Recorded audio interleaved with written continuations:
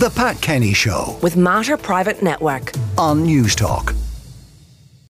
Well, now I'm joined by the Bostonian himself, Larry Donnelly, NUI Galway Law Lecturer, columnist with the Journal. Good morning, Larry.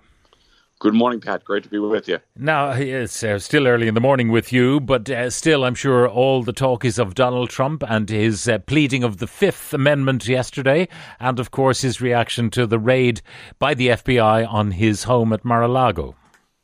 Yeah, it certainly is, Pat. I mean, Donald Trump is somebody who once said, why would you plead the Fifth Amendment if you have nothing to hide? Yet he repeatedly pleaded the Fifth in connection with the New York investigation into the valuation of his various real estate holdings in that state. And of course, what's happening in Mar-a-Lago, or what happened in Mar-a-Lago. And the bottom line with the Mar-a-Lago raid is, politically speaking, obviously the legal process will work its way. But politically speaking, unless we get something of a smoking gun in a relatively short time span, Trump should be able to spin this to his political advantage. What were the FBI looking for in Mar-a-Lago?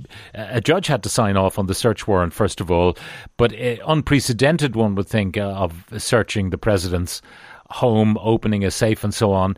They must have had a good idea what they were looking for, and the question is, did they find it? That obviously, and we don't know the answer to that. But what I think we can fairly safely extrapolate is that there's something there. Merrick Garland, the Attorney General, has been notoriously conservative, to the dismay of many Democrats, in terms of pursuing Donald Trump. And obviously, this had to be signed off by a federal judge. So what is there? We don't know. I mean, Donald Trump took many boxes of documents from the White House when he left. And evidently, there has to be something there. Now, again, the big question here is, leaving aside the legalities, is the politics of this. And again, a lot of Americans who do support Donald Trump will say, look, they're still trying to get him. They're still after him. This might reignite some of the support for him that, in my view, had been dwindling among Republicans. And indeed, again, this could be a victory for him. At the same time, there are Republicans, perhaps increasing in number, who are saying we've enough of the Trump circus. We agree with a lot of his politics, but we don't necessarily want everything that goes with it.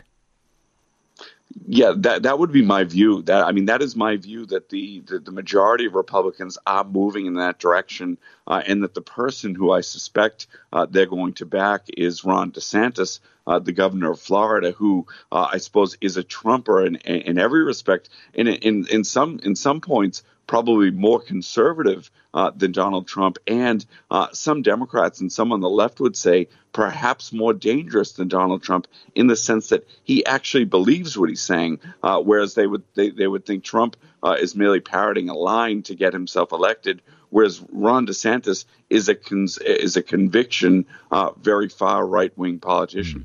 Now, what happened in New York? He went along, he was questioned, he, I think, gave one answer in 4 hours, and then he boasts about the virtues of pleading the Fifth. Yeah, again, Pat, and it's quite a robust turnaround for someone who once said nobody pleads the Fifth unless they have something to hide. So these criminal investigations that surround Donald Trump, they're not going away. They're going to continue, and they're on a myriad of different fronts, whether it's the valuation of real estate, claims of election fraud, all sorts of different things. They're going to continue to stay there. And as you say, that's one of the reasons why, in my estimation, a lot of Republicans are going to say enough of Donald Trump. We've had enough. We like his politics. He was good to us. He did the right thing with the Supreme Court, but it's time to move on.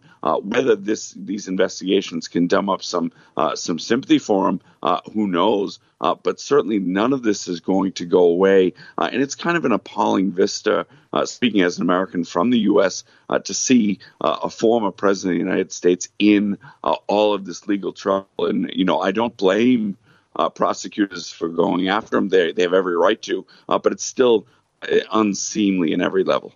The prospect of Biden running in 2024, a repeat of Trump v. Biden.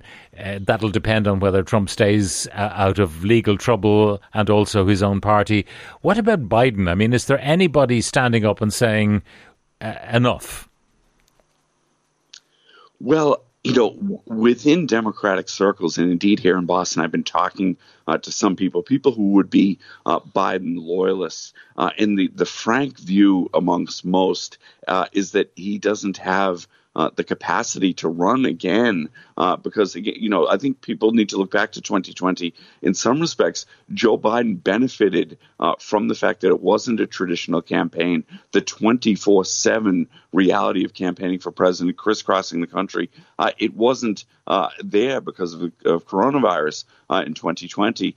In 2024, that obviously will all be back to the fore. And I think an awful lot of Democrats have doubts about his capacity to do so, while they do at the same time celebrate some of the victories he's had legislatively recently and say he was the man for the job in 2020. But the big question is, if it's not him, who is going to be his successor? And there's a lot of confusion about that and a lot of debate about who the best person would be.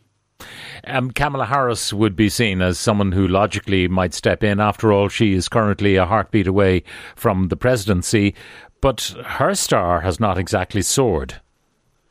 No, I mean, Biden's approval ratings are very low, but Kamala Harris's are even lower than that. A lot of the speculation is focusing on Pete Buttigieg, who ran last time around, who was a formidable candidate initially, who won New Hampshire. And is now Secretary of Transportation, whose political star is on the rise. The issue with Buttigieg, however, is that he did not exactly set the hearts of African Americans on fire. Indeed, when it went to South Carolina, his candidacy died a death, and that's the big question about Buttigieg: is can he take that African American vote? Can he excite people of color to get to the polls, because they will be dispositive in the 2024 election? So there's doubts about him, and that's why some speculation is focusing on Gavin Newsom, the governor of California, Gretchen Whitmer, the governor of Michigan. These are people who are also being mentioned in the same breath. But I think everybody's waiting to see what Biden is going to say and when he's going to say it. And in my view, a big part of that will be down to the midterm elections. If Democrats have a bad day on the midterms, that, in my view, finishes off the prospect for Biden running again. Larry Donnelly, thank you very much for joining us from Boston. And that's all we have time for today, with a reminder that our items are uploaded as podcasts, which you can listen to on the Newstalk app, powered by GoLoud. Just search for The Pat Kenny Show. The Pat Kenny Show. With Matter Private Network. Weekdays at 9 a.m. on Newstalk.